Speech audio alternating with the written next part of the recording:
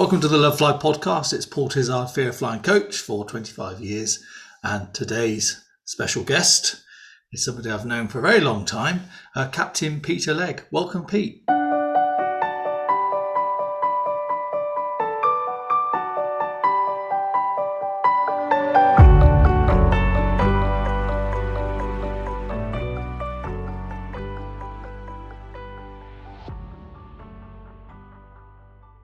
Cheers, great to talk to you, and it's really good to see you again. I'm going to ask you something, right? Well, I can say something straight away before we get into it. Just want to say thank you very much for all you've been doing in the Facebook group. For those who are in the Facebook group, which is called something really snappy like Love Fly, Overcome Fear of Flying. Yeah, catchy, snappy title. Pete's been on there answering lots of stuff with his pilot experience. I just want to say that up front. Thank you, because it goes down really well. We've known each other quite a while now, but other people obviously may not have come across you yet. So would you mind just doing kind of like a potted history of who's Pete Legg? Yeah, my pleasure, Tiz. So started off in the Air Force, 27 years, man and boy, joined as an apprentice, got my commission, flew Phantoms, Tomcats for the United States Navy, and then came back to the mighty Tornado F2 and then F3. Gulf War 1 and 2, got a little bit tired of people shooting at me and thought, this is no longer for me. And then went into the civilian world, joined Virgin, spent the last 20 odd years with Virgin, had a fantastic time. And then sadly in May 20, hit my 65th birthday. And despite my dashingly good looks, you can't fly commercial beyond 65. Right. So that was the end of my civilian flying career. But an absolutely fantastic time. Really enjoyed it, and wouldn't change it for the world. Thanks for that. So the 65 thing, I knew that, but I just thought maybe people wouldn't know that. What's the reason behind that age?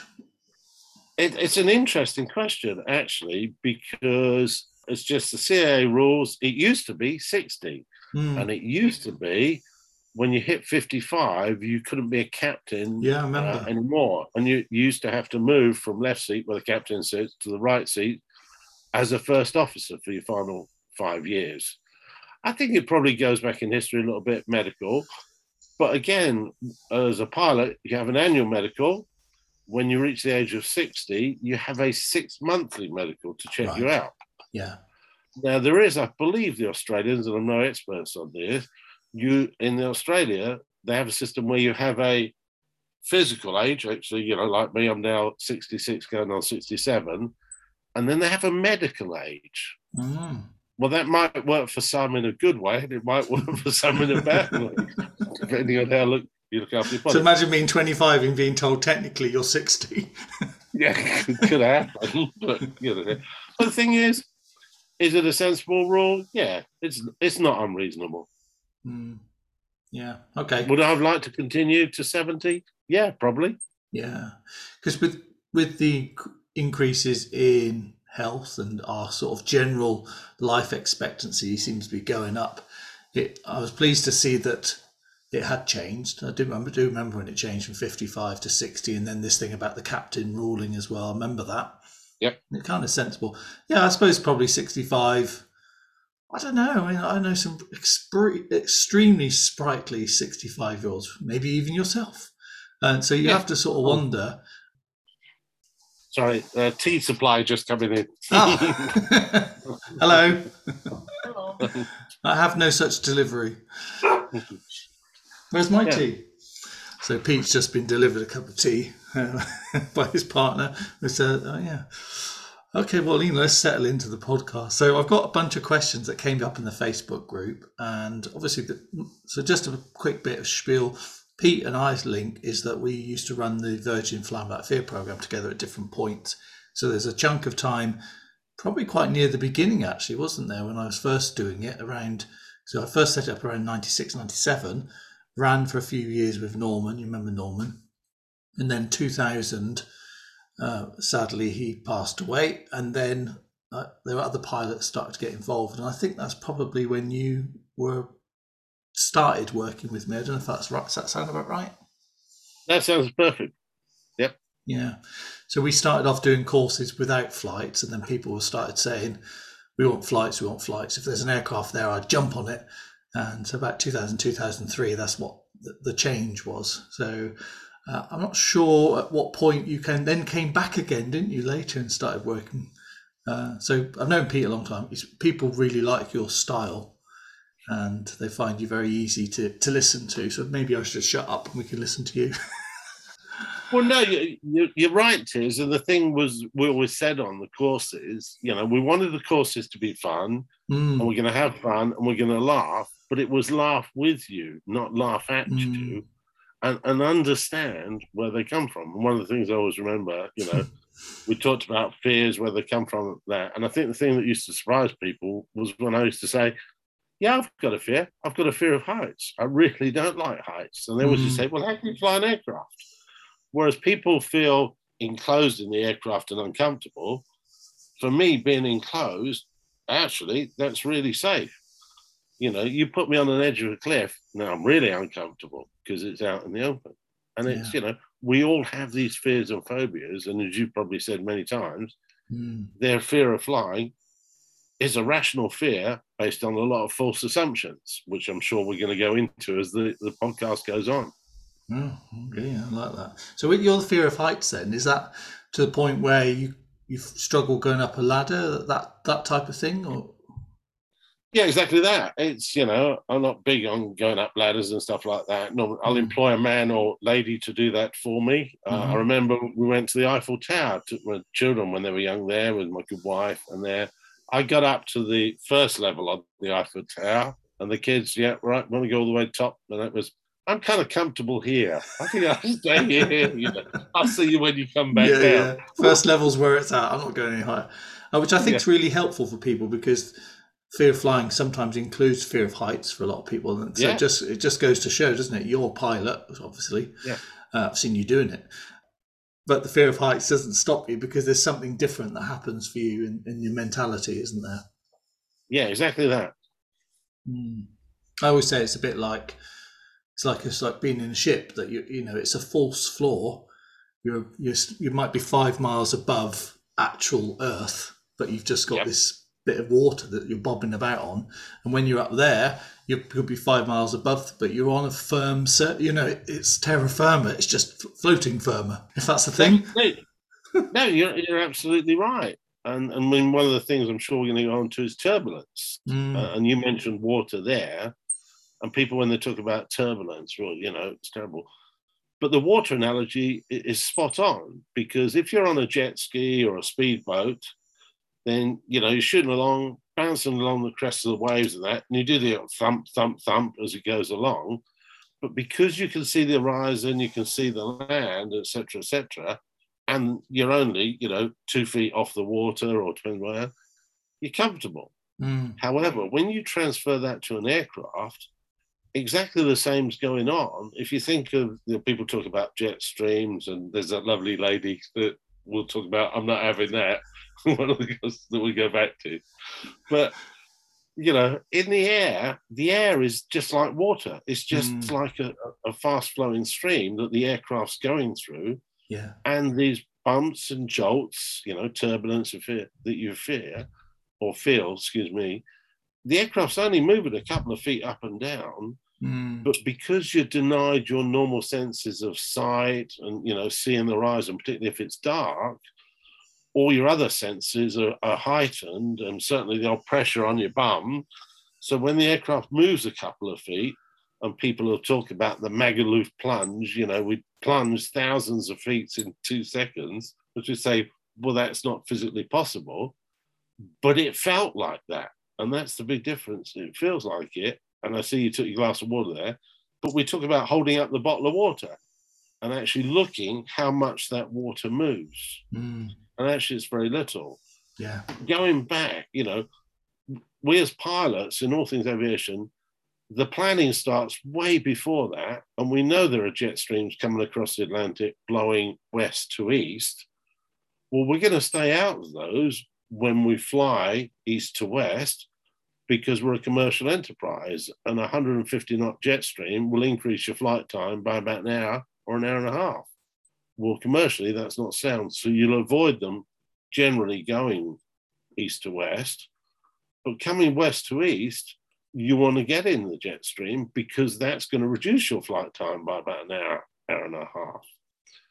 In the jet stream, it's smooth, etc. But it's as you transition into it, it can get, and I want to say, it's a little bumpy. It's not, turbulence, we're bouncing off the roof. It's a little bumpy. And if you have a heightened awareness, it's a little uncomfortable. But the aircraft, when they fly along, talk to each other, and we're asking people we talk about the ride. Is it a smooth ride, or is it a little bumpy or choppy? And we will climb or descend to get out of areas of the more uncomfortable turbulence and stuff like that. Well, that's a good, bring me to a good question, because one of the questions is around what do pilots do during turbulence? But I think it'd be better off just to sort of qualify a little bit more in terms of how little it worries pilots and how little it worries you. Yeah, I mean, we used to joke, say, if it got really bad, I'd put my crossword down and start paying a bit more attention. But I'm being facetious. The point is, the pilots, when we're on the flight deck, we're all strapped in. That's just normal safety, etc., etc., etc. So the cabin crew and the customers, once we get airborne through 10,000 feet or whatever, we'll turn the seatbelt sign off because they want to get up, start moving around, enjoying the aircraft, whatever, and just be comfortable. However, when we encounter turbulence that is forecast or comes out, we'll put the seatbelt sign back on, not because it's dangerous, but we don't want our customers walking down in an area where they're uncomfortable. Because if you get a little jolt, you're off balance, you can fall on somebody, etc., etc. In extreme conditions, and I hesitate whether the extreme, very, very occasionally, we'll strap the cabin crew down just because it is a little bit uncomfortable. And again, it's safety. It's the safety of our customers, safety of our passengers. But we use the analogy of when you go to McDonald's, other coffee shops are available, Starbucks, etc., they give you your tea and coffee with a lid on it and said, be careful, this is hot. Well, I was hoping the coffee was hot. Yeah, you want it for 99 pence, of course. But on the flight, we serve tea and coffee, pour it from the teapot or the coffee jug. You don't get a lid on it. Well, if it was that dangerous, we wouldn't be doing that. So it goes back to the point you're not doing it. Yeah, turbulence is uncomfortable. It's not nice. However, no, you're not under any threat. And, we have to be careful about how we do that. I'll give you another little story, which was, it was on one of the training flights, new captain, etc., etc. And it's educating our captains as much as it is the customers. And we encountered turbulence, which was uncomfortable. And a little bit more than normal turbulence. We were getting bounced around a bit. So his intent was to get the cabin crew sat down. And yeah, brilliant, great idea. Being a new skipper, he grabbed the PA and went, cabin crew, take your seats immediately, full harness. And we went, right. Not helpful. Good call to get the cabin crew sat down, but you've just scared the bejeebers out of about 300 passengers. Exactly. Because what you said, well, I haven't got a full harness, I've only got a lap strap. And the point was, we have to be very careful in what we say because we can actually increase the fear as decrease it. Yeah, he was debriefed and said, look, good thought next time, but just a nice calm. Tone it down a bit, mate. Yeah. Well, I noticed that I'm really sensitive to this. And so when I'm flying, I listen to the announcements. And most people will just they'll have a script that they read out. And some personalise it. But even the words, sometimes I always say to cabin crew and pilots when I talk at conferences and stuff, I say, don't say things like, when we hit turbulence, because to a nervous flyer, that's like a wall that you're going to hit. Whereas if you say you encounter turbulence, or you just talk about it in a more kind of relaxed way, just sort of say, we're going to change altitude a little bit. You will feel it because you can't see what we can see at the front. Just being able to explain to people why it doesn't bother you can be massively helpful. And it can help not cure a fear in the moment, but it can certainly add to that kind of, they can have a different view on it then, rather than thinking, oh my goodness, these big walls of turbulence everywhere. Yeah. Combined with air pockets as well, obviously, because that's the other threat. That was the air pocket, another great myth. yeah, but this stuff takes a hold, doesn't it? And if you don't know any different, it's very easy and quite understandable. And so when you've got nerves, you're nervous or something, you look for information to kind of make sense of it, don't you? So. Yes, and as you said, you reinforce this fear. And we talk about that. So yeah. So bottom line, turbulence, uncomfortable, not nice for some people, but the thing is, it's not dangerous, and that's the big thing. Really. So imagine you're in turbulence for a while. Maybe because sometimes you get a forecast that it might be here, and it either turns up or it doesn't. But imagine you're in it for maybe say 10 minutes. What would you be doing then as a pilot, if anything? Right. So in terms of flying the plane, nothing, because the autopilot's in, and the autopilot can fly it, much to my disgust, better than I. And actually, and the 787 and other, they have active gust response. So the actual aircraft tries and smooths out the turbulence for you. So what do you call it? Active gust response? Active gust response. Oh, awesome. Yeah, so it's sensing the outside air, and it will do things through the autopilot to try and smooth the flight out for people. So it won't aggressive. If it starts to move off altitude a little bit, it will gently try and get back to the altitude. And when I'm saying moving off altitude, we're talking feet, not tens of feet or hundreds of feet. It is just moving a little bit. Yeah. So that's what the aircraft's doing. What am I doing as captain? Yeah, I'm monitoring, I'm watching it. I will then do a PA to the customers, an announcement, much along the lines I've done. It's ladies and gentlemen, yes, we're encountering a little bit of turbulence. Yeah, encountering. Very nice, yeah. And I do the rivers in the sky speech. Very nice. Look, it's not uncomfortable. It's not nice. I have put the seatbelt sign on for your safety. Yeah, so I think the main message there is that you're not worried. The aircraft's not bothered by it. It's just a comfort thing. What about if it went on for like 20 minutes and you're like, oh, this is doing my head in? Would you try and change altitude or anything? Sorry, you missed. Yeah. We if people up ahead are saying the turbulence is continuous, we'll try and get up or down, or step to the side, step around it. I mean, we haven't talked about thunderstorms, but the same, thunderstorms, we can see them on the radar. We will avoid them. We will navigate around it. And you do the same with turbulence. What I don't do with turbulence is give people a forecast, say, well, we've heard up ahead, in about an hour, we're going to encounter turbulence. Because if I do that, the bloody stopwatches are out, the clocks, exactly. In an hour. And the same, you don't say, well, we're going to come out of it in an hour. Because it might not be. So you resist giving forecast, which you don't know if it's going to be accurate or not. And actually, sometimes people say, well, there's turbulence up in an hour, and then you go through it and there's none. Gone. Yeah. It's all gone. So because it's air movement, isn't it? And air is moved, so it's because it moves somewhere else. So yeah, exactly. Yeah, I think that's really useful. And also the other point that there's two things that you said there, which I'd just like to shine a light on. So one is the fact that not giving people exact times when it's going to happen or when it's going to end is because actually you don't know, and it doesn't really matter because you're safe.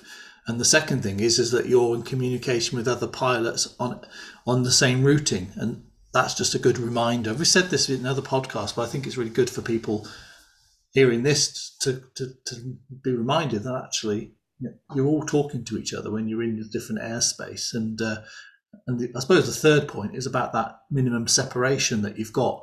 So you are able to step to the side or move up and down because it's all within sort of, I don't know what you call them, corridors or highways in the sky.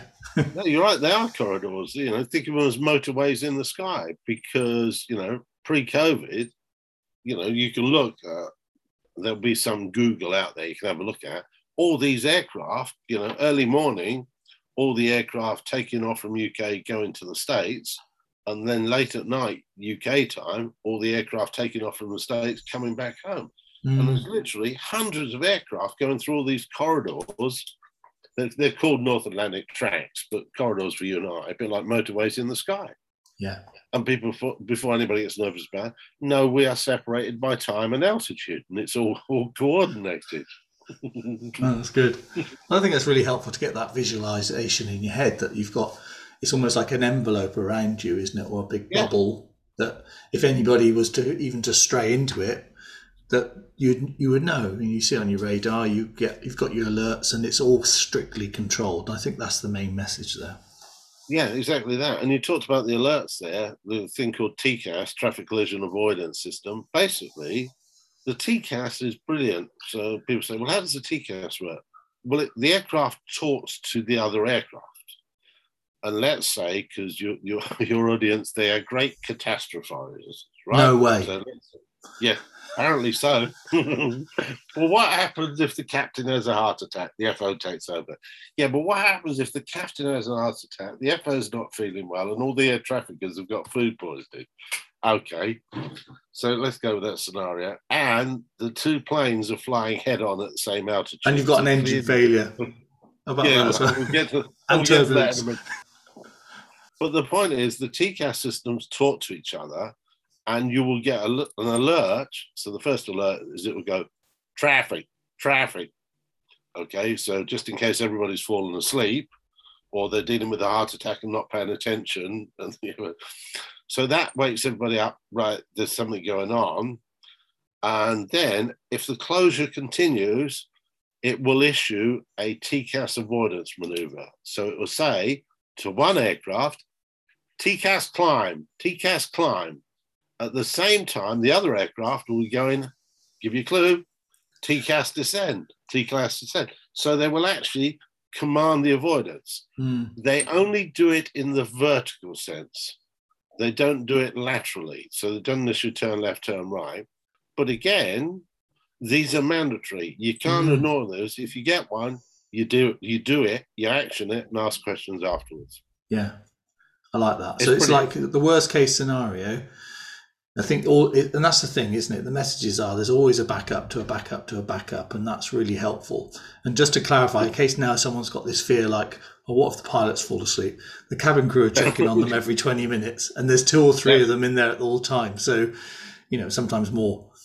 Because I know people will be thinking, oh, I hadn't thought about that one. What if they do fall asleep? Yeah, so No, it just doesn't happen. We're checked on by the cabin crew. Yeah. We are educated on how to manage our sleep, and generally on the long flights, we will have 3 pilots. And while 2 pilots are manning the flight deck, 1 pilot's taking a break, taking a rest, and actually sleeping. So that we are all awake. And it was a joke when I said doing the crossword. No, I'm actually actively monitoring what the aircraft's doing. Yeah, I think it's good that you've clarified that in case anyone's left the podcast and said, well, sod that. So I think one of the things, there's quite a few questions that have come up. One which was around go-arounds. And I think that was the one that was initially, I saw you answer that one, but would you mind just talking for a couple of minutes about what that is, why it's not a problem, etc.? It was interesting. We'll go to that specific one in a minute, but it was interesting. People talk about go-arounds, and that's what it's called. That's what a pilot will actually say. Now, you can go around for a whole number of reasons. It can be air traffic called, insufficient interval. The lady or gentleman has landed before you, takes a bit too long clearing the runway, and air traffic will just come up. Virgin 7, go around. And at that point, whoever's the pilot flying, be the captain or first officer, will go, okay, go around. We'll talk about sims a bit later on, but basically we practice go arounds in the sim. Every time we go in the sim, which is every 6 months, we do go arounds, and it'll be a go around at 200 feet. Sometimes we'll do a go around after touchdown. Okay, so they're practice, they're normal, etc., etc. Now, a good landing starts from a stable, good approach all the way down. If you've got an unstable approach, right, one of us will call that. We have to be stabilized at 1,000 feet, which is on center line, on glide path, within 10 knots of the required speed and the appropriate power setting. Yeah. If we're not there, that's an automatic go-around call. And Either pilot can call it, or the pilot on the jump seat can call it. So you might need to clarify the word unstable a little bit more. Well, okay, an unstable approach is, if you're not pointing the runway configured at the correct speed, that's an unstable approach. It's not dangerous. Yes. But it would be inappropriate to continue that approach. Yeah? Yeah, good. So all pilots are trained to that. That's your first gate. 1,000 feet, in good shape, ready for landing. If you look at that BA one, and most people looked at, oh my God, when he's doing the old touchdown, little skip, touches his left wheel, yeah? However, I looked at it from the approach. If you look at the approach, it's a beautiful approach. He's hardly moving. He's nicely driving down to, I say he, it could have been she, but they're nicely driving down towards the runway. Brilliant. Well done. Nice. As they get to touchdown, he didn't bounce. There's a little skip. But probably now I don't know, okay, this is not a sensible place to continue with this landing. And so they clearly made the decision, okay, let's go around. And there would have been clear communication in the cockpit that said, go around. Yeah. Okay. Once that decision is made, there's a button you push, which is take off, go around, boom, brings the power up, and the aircraft nicely goes around. So as I said in the post, I think they did a fantastic job. They resisted the temptation to continue with that landing. Yeah, spot on. Went around fine. The bit I find sad is, where's the video of the subsequent landing? Yes. Because I'm sure that was straight down, beautiful landing, nothing happened. Good point. It doesn't make the news, does it? Like today, everyone landed. Yeah. It's not interesting. Today, everyone landed. They still landed, but it was a bit of they had maybe a side gust or something. Who knows? But that's the training, isn't it? And that's the thing. The training kicked in, and they did exactly the right thing. So, great credit to them. Yeah. I mean, that's what you're there for, isn't it? To be planning. And I know when I've talked to other pilots, you're always thinking, as you're coming into land, you're always thinking, be ready to do a go around. And I've sat in the flight deck when we used to be able to do that and watched you guys doing it. You're talking to each other all the time, ready to do that if you need to, right down to the last moment. And I think that's just all part of your skill set, isn't it? Your training. Yeah, exactly that. And BA take it to, in my mind, to the next level. And it's one of those things, it's a bit like, do you put butter or do you put cream on a scone? Depends whether you're in Cornwall or Devon, But there's all different ways to do it. One of the things BA did, and I did some of my training with BA, is one of the pilot that's landing the aircraft, he or she, forgive me using he, but it's generic, okay, the pilot that's landing the aircraft doesn't fly the approach. It's the non-landing pilot flies the approach, and their mission is they're going to go around. That's all in their head. All I'm going to do is fly the approach, go around. That's it. The pilot that's going to do the landing only takes over when they are confident that their landing can be assured. Other airlines do it in different ways, but the point you made earlier on is, there is no commitment to landing. Even when in Virgin, we get down to our 200 feet minimums, we say continue, because you don't want to get it locked in that you're going to land, because between 200 feet and touchdown, as happened to poor BA chap, you may get a gust of wind or something upsets your approach, or, there's an aircraft taxis onto the runway, God forbid. Any contingency could happen. Yeah, and I like that. It's that sort of idea that you're on full alert, ready to do whatever you need to do. And that's the thing for people to take away, isn't it? So awesome. Let me ask you some more questions, and there's a few random ones here. I think I'll go with this one because I think it's not linked at all. We'll go for it anyway. It came in late just this morning. I noticed it. It was around I suppose it's around trim, but it was linked. It was prompted by a comment from Simon in the Facebook group, who's talking about when he used to be a dispatcher, and he used to feel a little bit nervous, going, "Oh, how have I put this? If I put everything in the right place around the aircraft, so you get the correct distribution of the weight." And I just thought, give us a pilot sort of view. Sorry to spring that one on you because that's just come in this morning. Yeah. So basically, your question is load and balance. Has the aircraft been loaded? Yeah. Okay. Yeah.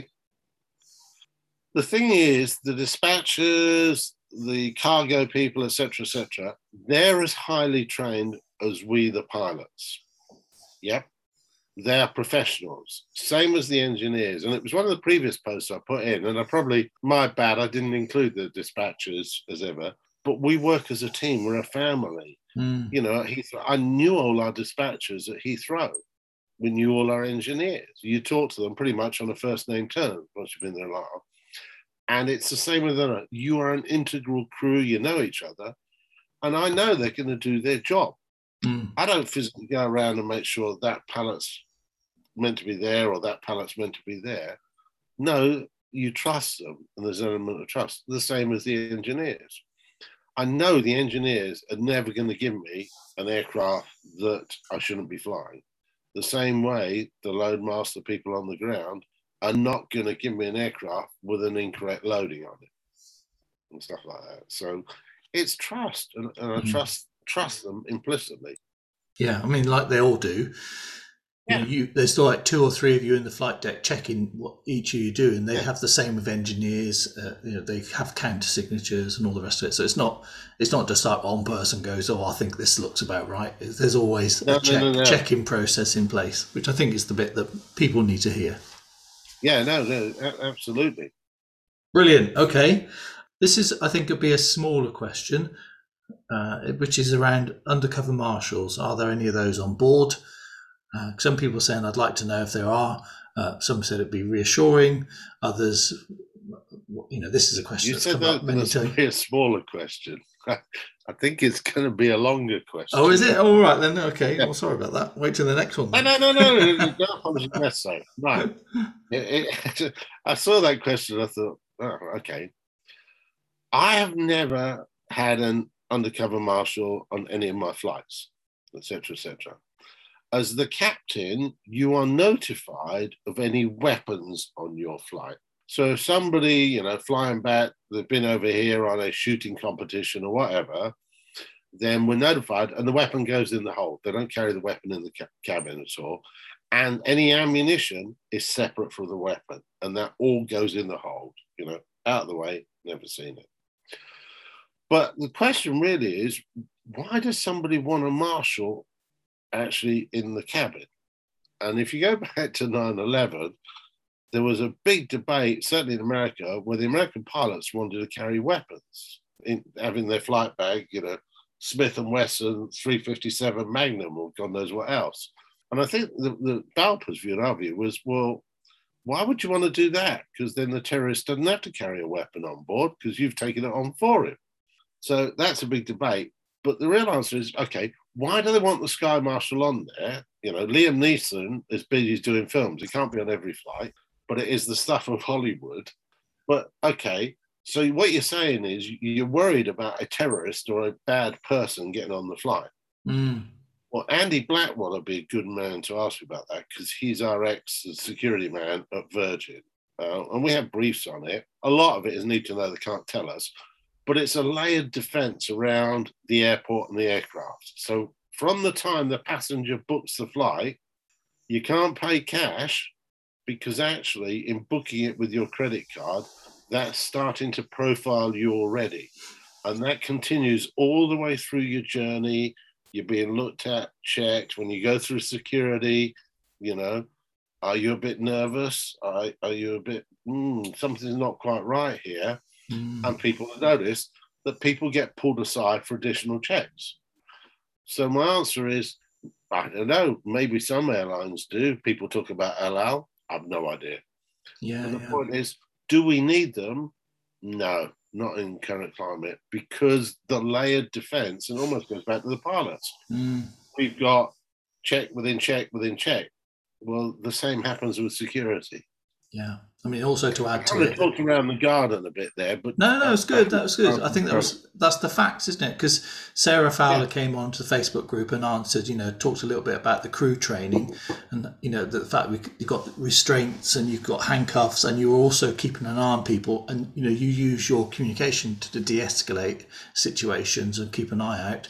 But then the other thing that people may not realise is about how difficult it is to actually get into the flight deck. oh, difficult. I won't say impossible, but difficult. And the other thing is, Sarah, bless her. Yes, I read Sarah's post. Brilliant post as ever. And the people, I don't know,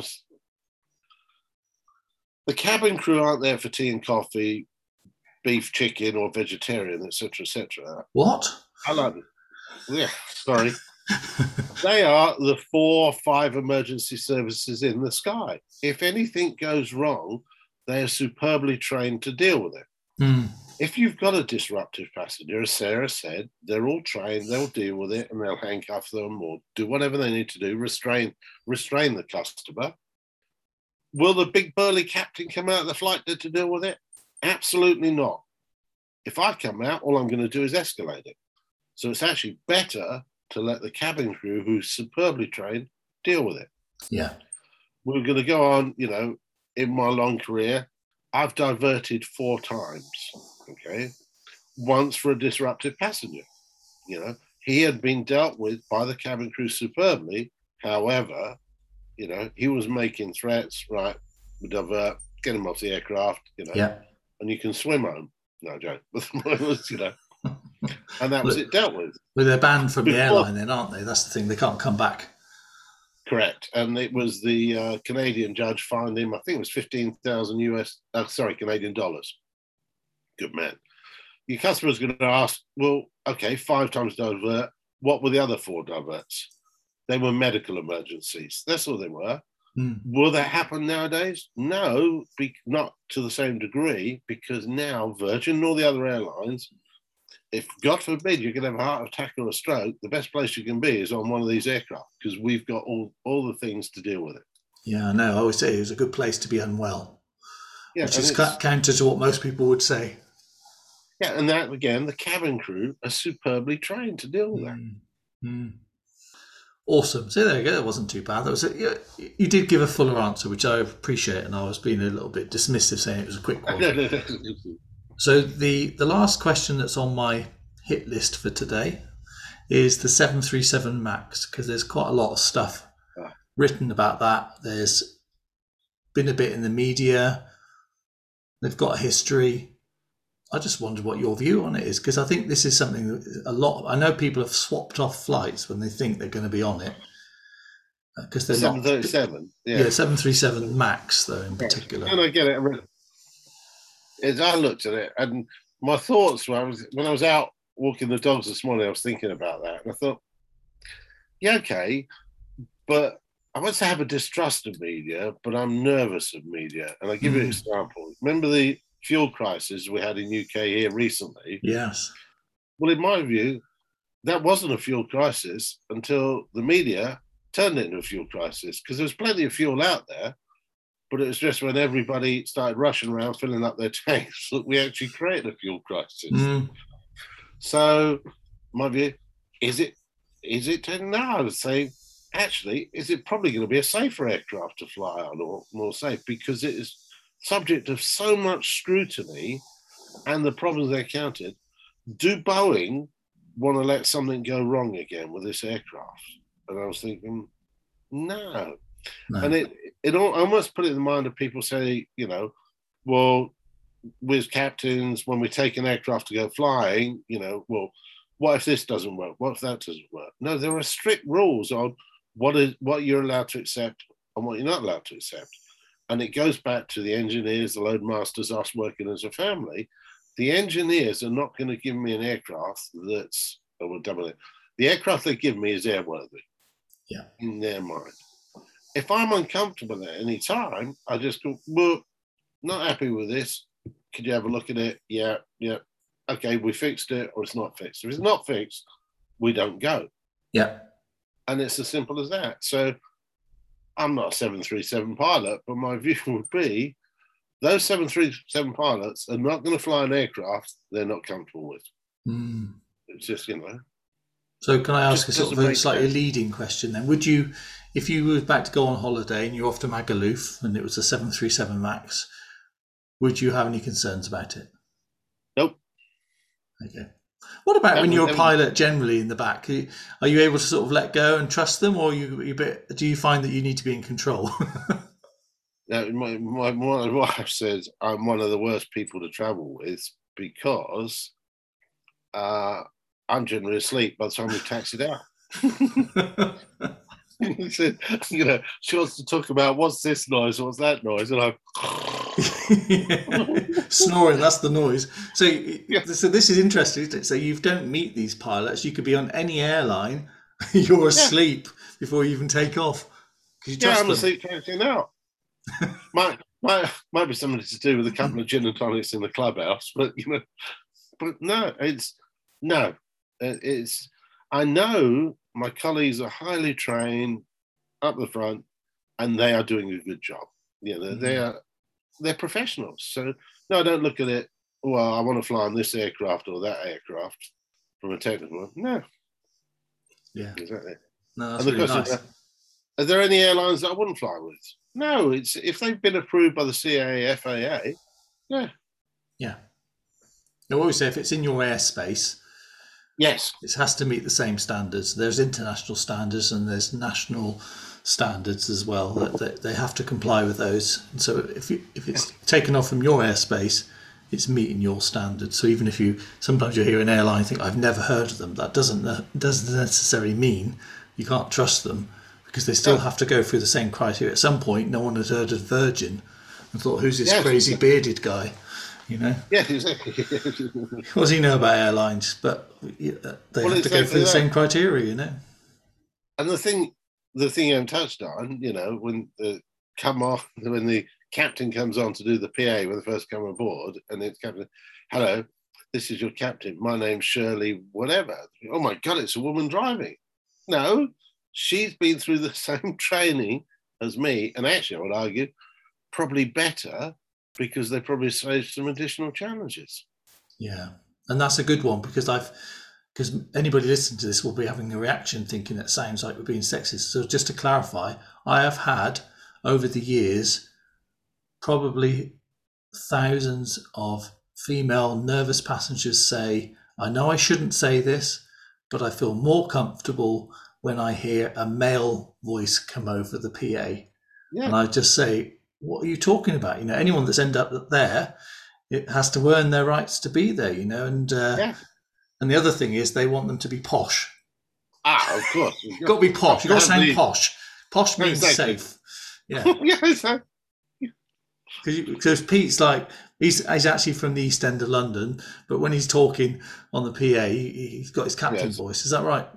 Oh, absolutely. You've got to put on your captain voice to Yeah. make the customers feel comfortable. Yeah, but it's just about certainty, isn't it? Because when I've asked pilots to speak on the fear of flying courses I've run over the years, if there's one word I say, it's like just give them a sense of the certainty that you have in terms of the safety, the backups, the procedures. That's what people really want, and that requires you just answering the question. Don't sugarcoat it. Just answer it like you've done today. It's really good. No, you make as editors, you make a really good point. And I'll use another example. We had one time where the aircraft could be a bit like a computer, and we had one was this 787 wasn't happy in the startup sequence, so gave it back to the engineers. And what the engineers said is we had to totally depower the aircraft and wake it up again. And I said, okay, what's going to happen? Well, the cabin's going to go dark and all that. And okay, it was during the day, but I said, okay, right, give me a minute or two.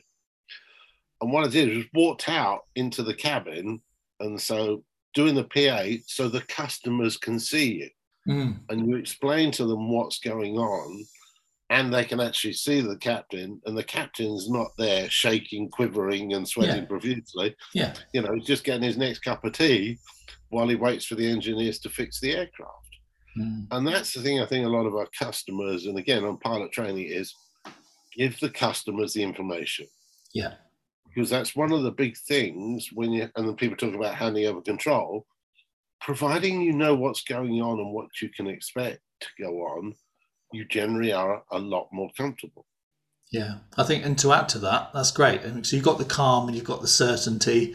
And if those of you kind of want to know what is going on, Pete Higgins is the checklist, which is, you can get it in the Facebook group as well, the Love Flying, Overcome Fear of Flying. He did it. He literally went through a bunch of flights, got it checked over by a load of other pilots, and he's done exactly what's going to happen at every point. And people have found this, and so it's not about replacing one ritual with another. What happens is, after a while, people stop noticing because they're done with it. So the first few times you're like tick, tick, tick, and then after that you're like, I don't need to think about it. I know it's all going on.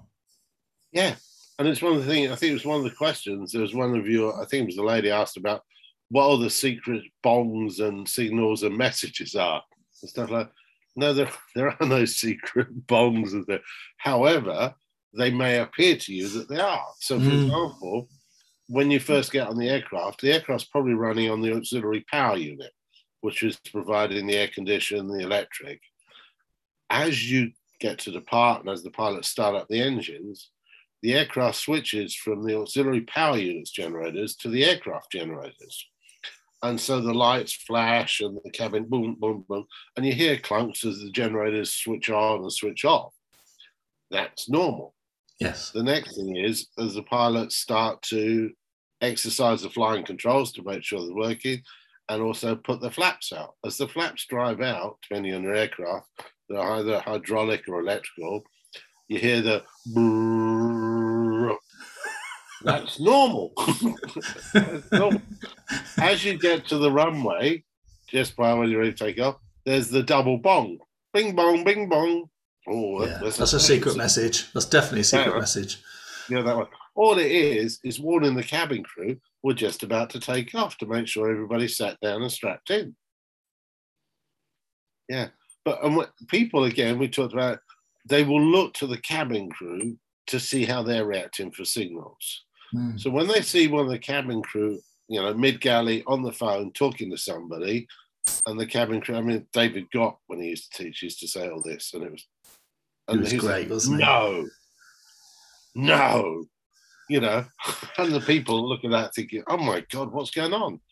All he's saying is one of his friends down the back has got a 5-night St. Lucia followed by a 4-night Barbados, where all he's got is a block of standby.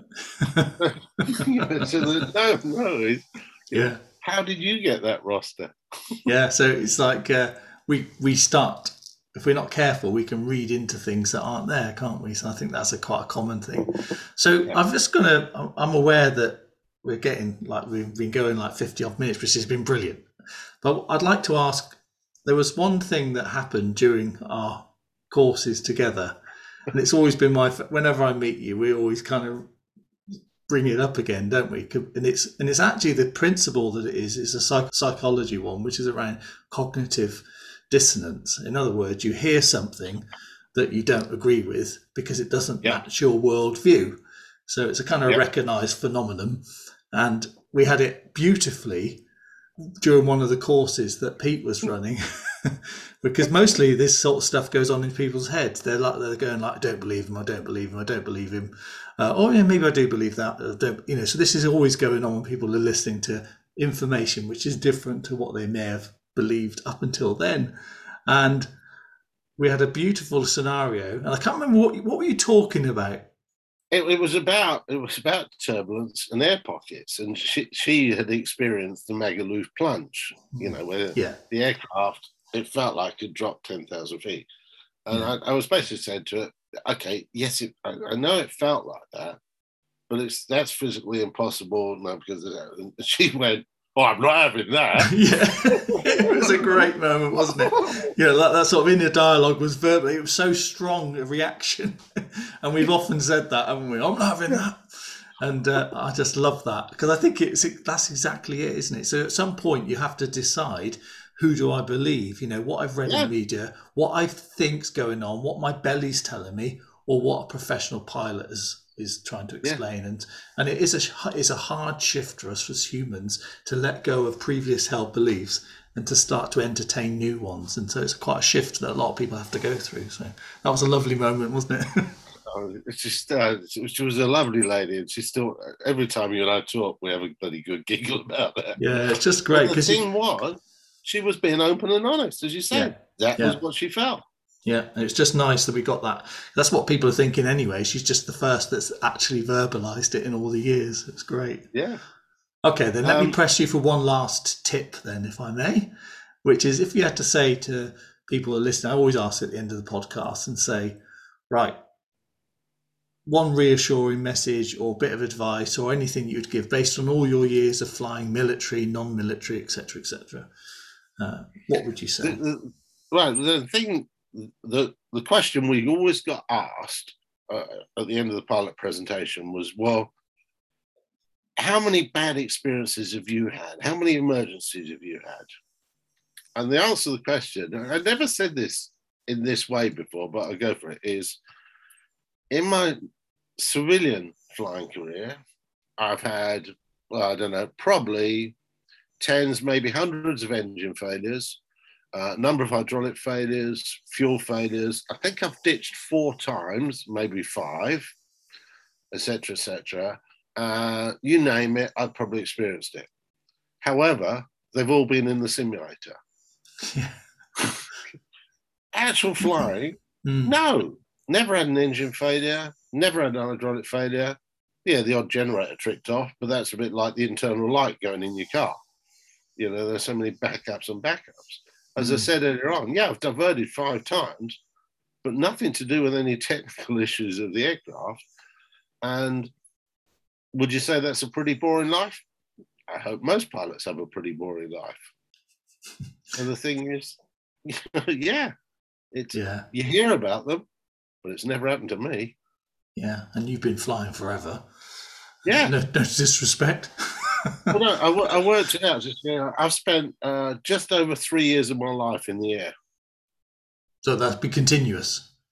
Yeah, if all my flying hours, which is about 28,000 hours, you know, if you add 3 more together, that's 3 and a bit years in the air. That's mad, isn't it? That's a good way to think about it. I think it's quite hard to get your head around what that actually means, but literally being in the air all that time, yeah, and you've got nothing to report. No, exactly that. It's ops normal. Yeah, long may continue. And that's the thing to go to the people that are listening is when things happen, they make it into the newspaper, etc., etc. Yeah, I watched the aircraft accident and all those programs. But I look at it from a different viewpoint. I think it's one of the things that pilots are undergoing is human factors training, threat and error management training, is actually, to understanding how we as pilot works. And we're going to make mistakes, sure, but it's actually to recover from that. And none of them are disastrous. You know, they are minor mistakes. But we're trained in the simulator. All the people that drive your cars, you pass your driving test. When do you ever then go back and get examined again on your driving skills? Never. Whereas as pilots, we're assessed in the simulator every 6 months, and we're assessed on the line once a year, both in terms of, in fact, there's nine categories we're checked on. One of them is our human factors crew resource management. How do we work? Do we work well together? Yeah. And if not, there's training. And the other thing I'll say is, as pilots, our operation of the aircraft is continually monitored. It's not a spy in the camp. It's called candid, but it's looking for if things aren't, I won't say perfect, maybe slightly suboptimal, not dangerous for anybody who goes there. Okay, then the company will look at it is it an individual pilot or is it something peculiar to that airport? In which case, if there is, okay, let's look at it. How do we make it better? And that's the thing that people need to understand. There is continual improvement. We never sit back and say, right, no, we're perfect now. We're never perfect. There is always areas we can improve. Peter, that was another long-winded answer to a short. It's great. Honestly, that was absolutely brilliant. Thank you so much for your time. That's going to be a great podcast. It's actually going to come out this week as well. So which will mean nothing to people when they listen to it, but it is going to come out this week. So I'm so grateful for your time and answering all those questions as well. And also, again, just to say thanks for all the stuff that you do in the Facebook group, because it's really valuable to people, and so really grateful. Thank you. It's my pleasure. And again, to your audience, keep the questions coming, because I love it. There's loads of other people out there that have the same question, but don't feel comfortable asking them. Perfect.